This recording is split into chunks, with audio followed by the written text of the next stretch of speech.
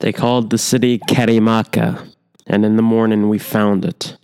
It was smaller than what we expected, but it was certainly a city, and it was something to behold. There was a grand square with stones gathered about, and a high temple with steep steps on either side. We found fresh fires still smoldering in the heat of the day. Later, we searched for gold, but we all knew they were hiding it. When the morning came, we patrolled the city's limits. We lined up in staggered formation, and the bowmen did the same. The Incas did not show for quite a while. They tested our fear and expected us to retreat, but we were too obstinate and clearly too stupid to fall into their trap. Together, their madness and our madness proved to be most insufferable.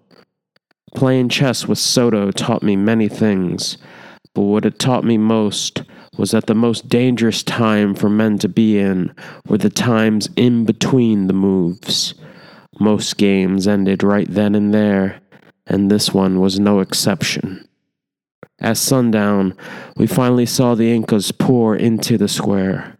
Then he made his entrance, Atahualpa, the Inca king himself. He was dressed in beautiful plumage, and he resembled a giant proud bird flocking over his dominion. He wore an enormous black and gold cloak made from bat skins, and he took his seat on his golden throne. We all stared at Atahualpa, but not directly. We stared at his golden throne. It all seemed too unreal, and it was a testament that we finally reached deep enough into the dream. I myself stared at Atahualpa's gold necklace. It went down all the way to his knees. I tried my best to wipe away the sweat from my palms. The translators went on. The formalities proceeded, and as a custom, Francisco approached Atahualpa first.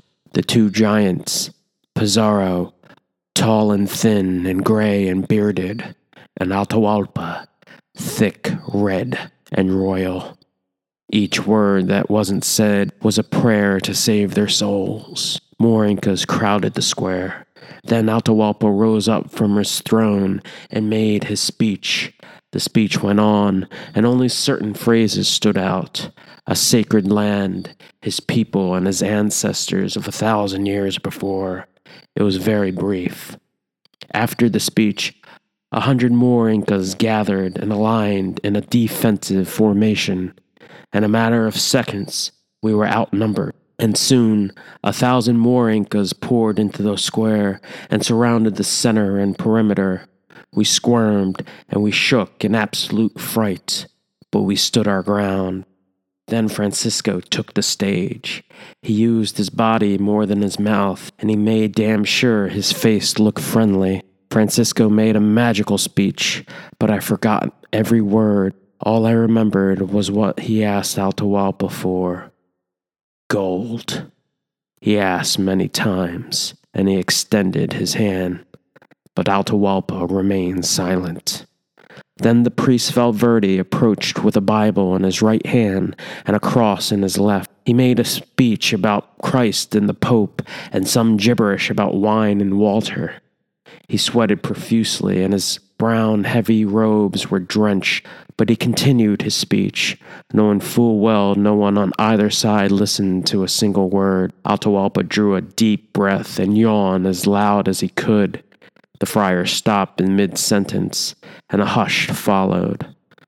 Then Atahualpa broke the silence and growled. He clutched his stomach and asked his servants for some fruit.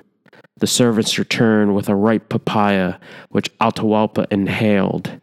He slurped and smacked and devoured, and the juices ran down from his mouth. Then he said we were welcome to stay the evening.